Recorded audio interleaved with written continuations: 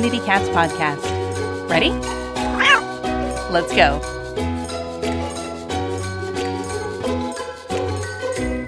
Welcome to the Community Cats podcast. I am your host, Stacy LeBaron. I have been involved helping homeless cats for over 20 years with the Merrimack River Feline Rescue Society. The goal of this podcast is to expose you to amazing people who are improving the lives of cats. I hope these interviews will help you learn how you can turn your passion for cats into action. Today, we're speaking with Julia Peshek. Julia began volunteering at a local animal shelter 25 years ago as a high school student. She volunteered at various shelters, completed adoptions, worked on large-scale TNR projects, conducted her own TNR projects in her community, fostered sick cats and kittens, and helped with special events. In 2012, Julia decided to make a career change and pursue animal welfare full-time and moved to Massachusetts to complete her master's degree in animals and public policy at Tufts. She is currently the community outreach coordinator for the MSPCA at Nevins Farm, vice president of the Massachusetts Animal Coalition, and serves on the board of Tufts Paws for People. She shares her home with 3 of the best cats on the planet.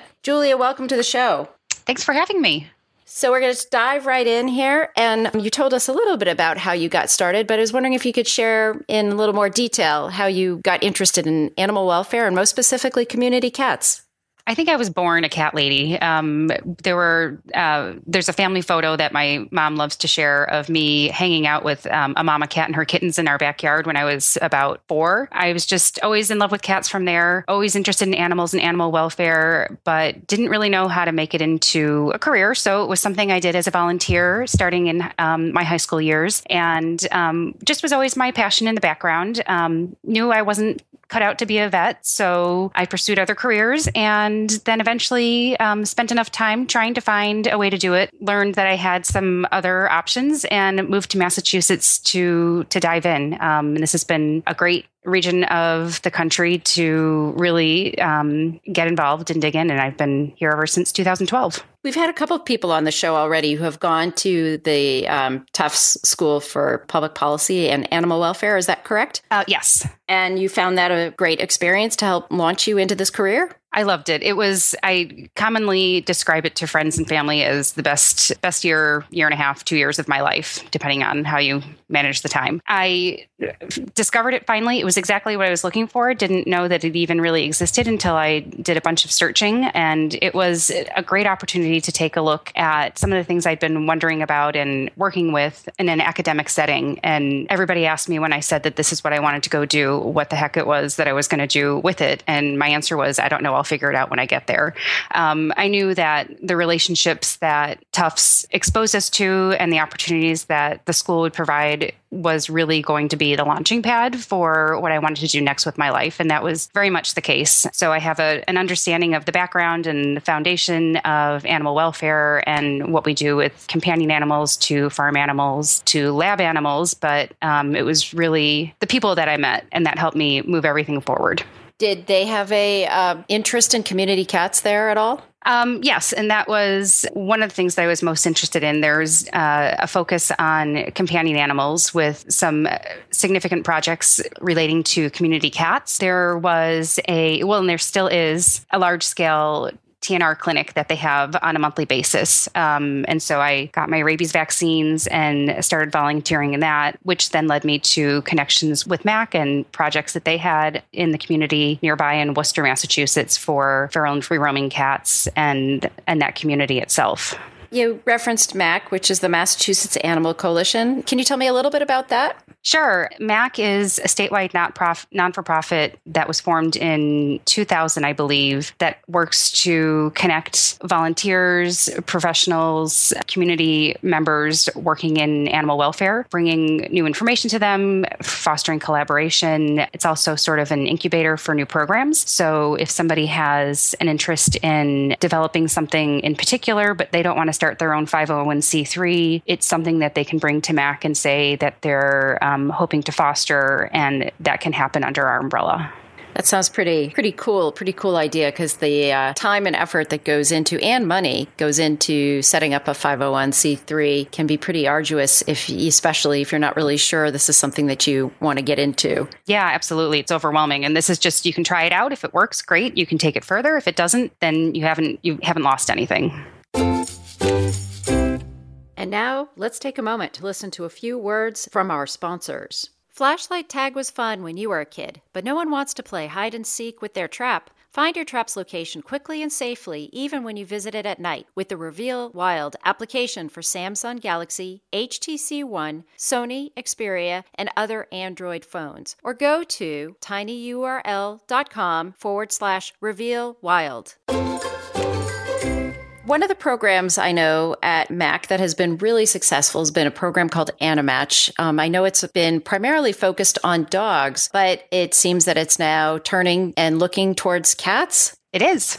So if you can tell me what Animatch is and maybe how it's helping cats in Massachusetts. Animatch started in 2006, and as you said, basically focusing on dogs. It was a response to the notion that there were no adoptable dogs in Massachusetts. We knew that there were some dogs that were falling under the radar, and maybe their animal control officer that they were being housed under or the shelter that they were at didn't have either an adoption program, the resources to move that dog forward, or just the right community to adopt that dog. A database was developed, a network was developed. It's now 10 years old, and so it's flourished to connect all of those resources within the state and network animals that need a different type of exposure. So Animatch has been wildly successful. I think they've helped around 2,000 dogs to move from situations where they most likely would not have had much success to shelter partners that have been able to place them. So initially it was started with dogs, just because that seemed like it was the most pressing need, and it was a controlled way to start the organization or to start the program. When I met Ann Lindsay, the founder of MAC, when I was a student at Tufts, the first question I asked her was, "Oh, are you doing Animatch for cats?" And she laughed at me and she said, No, slow down. We're just working on dogs now. We're not quite there. And that's sort of been the question I've had every time we've talked about Animatch. So finally, she said, if you'd like to do it for cats, I think we're ready. We've had a lot of work to do to tweak the database. It's much more than just rolling it out and saying, oh, we do cats now as well. It turns out there's a whole bunch of different considerations and things to put in place so that we're working with specific needs of cats appropriately. But this year we did start Animatch for Cats, which I'm really excited about.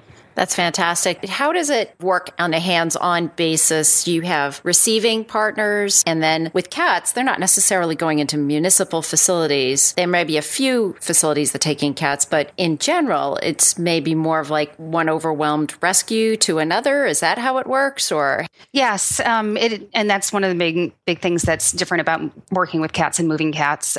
So we're still in early days, and we're in our basically our beta testing with the database. But it is, they move in groups where dogs will, we have one dog at XYZ shelter that's not doing well and needs to be in a different sort of setting. Whereas we can get contacted by facilities saying, we just don't have resources for these cats. We have 10 of them and they need to go somewhere. So then you're looking at a group of cats, or places, municipal facilities that have a large influx from a hoarding situation or something similar. So they're moving a large group of cats at one time.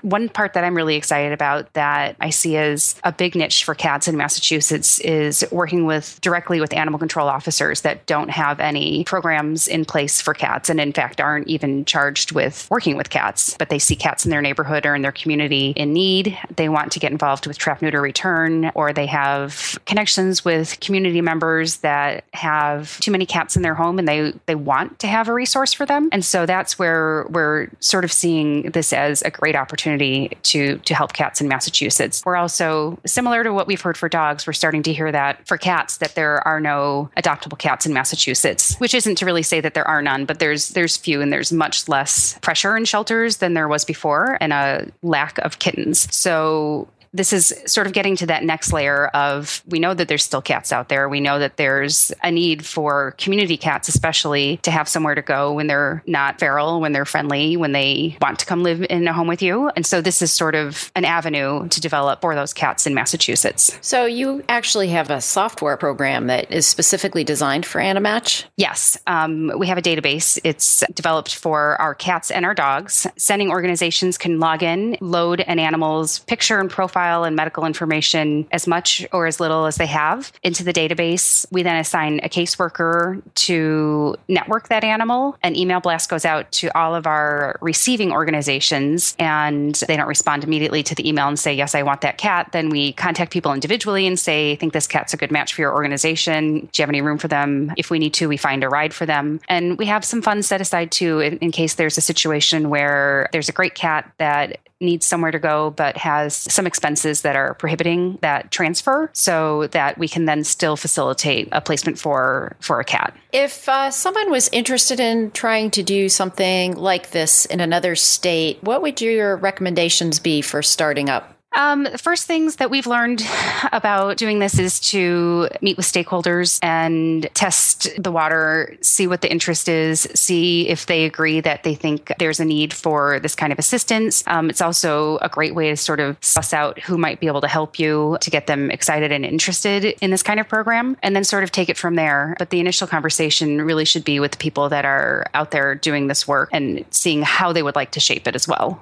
Do you think an Animatch program would work in a state that maybe isn't as far along in the overpopulation progression as we are in Massachusetts? I mean, do you think there'd be benefits for this down in the South? I think it could work anywhere that you have people that are committed to cats and are looking for additional resources for them. In our area, it's great for moving populations to areas that just need more cats, but it's also used, especially for our dogs, heavily to help move special needs animals from one organization that just doesn't have the resources that can meet that cat's needs or dog's needs to one that can. So I think it would be really interesting to see how it would work in an environment where there's a larger number of animals and also more animals with varied needs. One other program that you help run on an annual basis for the Massachusetts Animal Coalition is the Whole Cat Workshop. Can you tell me a little bit about that? It's one of our educational conferences that MAC puts on, and it's an entire day talking about cats. So what could be better? It's always in March, typically. We typically hold it at Tufts in North Grafton. We spend the day talking with leaders in the industry, people that are on the ground doing the work, and every year we try to bring some new topic that will help move everybody's education a little bit forward or discuss something that's trending in the community. We've had people like Alley Cat Allies and Becky Robinson come to speak and talk about the history of trap-neuter return and the future of trap-neuter return. So it's always a pretty exciting day. We've had some really great speakers, and it's for us, for MAC and for myself personally, it's a huge opportunity to put a face with some names. Massachusetts is a small state, but it's still pretty spread out, and there's people doing work that may be 2 or 3 hours away from you, but you've communicated with them perhaps via email, or they're doing something that you didn't even know was happening. So we see a lot of great connections happening at those workshops, and I think that only helps to move the needle forward for cats as well. I've sometimes tried to refer to it as being sort of the Woodstock for cat people. That's a good way to put it. I'm going to use that. So next year we have to have a band, right? Okay, sure. And some drinks.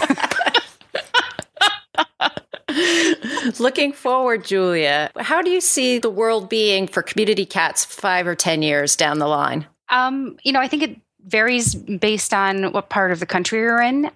In New England, we're really blessed and fortunate that we seem to be at the front end of progress. And so what I would really love to see is for animal control officers to embrace trap-neuter return and learn about it. There's a number of them that I connect with through Animatch that want to help cats, but really have never heard of TNR, which is amazing to me. But if that could become part of their regular training, or if it's just something, which is one of my goals, through Animatch for cats to make part of their knowledge base and their part of their toolkit, and to help serve cats even unofficially that way, I think would be tremendous. And so my goal is in the next 5 years for us to connect with each and every one of them and start having those conversations, which is something we've already been doing. It's excellent. Yeah, there have been quite a few new animal control officers I know in Massachusetts that are very, very helpful with regards to TNR. And there are some municipalities that are even starting to put TNR are in their job descriptions. That's awesome. Yeah. Yeah. There's some that have contacted us for help with cats and have never heard of it. And I love that they're so receptive to it. And then it's just a matter of us saying, here are the people that you need to connect with. Here's a meeting that we're having. For example, we're having a meeting south of Boston at the end of the month with stakeholders and community partners in that area. And there's an animal control officer in Berkeley that has been really interested in helping the cats in her area, has contacted Animatch for assistance with a number of them. And I've said, you need to come to this. We can introduce you to a bunch of people that are going to be in your back pocket and are going to help you do exactly what you're trying to do.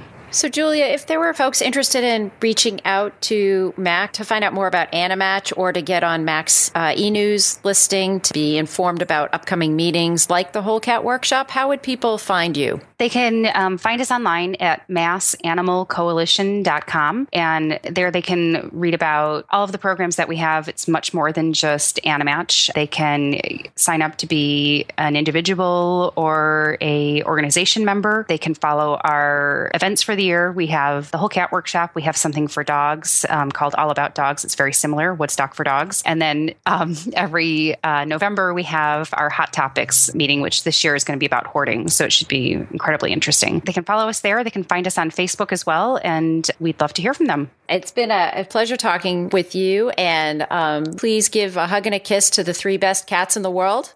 I will. No problem. Done. And my office cat. I'll give him a hug and kiss for you too. Oh, yeah. Well, yeah, definitely. Because I bet your office cat is up for adoption. So he is. So he needs lots of hugs and kisses. He gets them. Well, Julie, I want to thank you for joining me today and being a guest on my show. And I hope you'll be on the show in the future. Thanks so much, Stacy. Thanks for listening to the Community Cats Podcast. If you could go to iTunes and review the show, we'd really appreciate it. When you do, take a screenshot of your review, go to communitycatspodcast.com/review and enter your information and we'll send you a t-shirt. While you're there, don't forget to check out all the ways you can support the content you're passionate about. Thanks, everyone.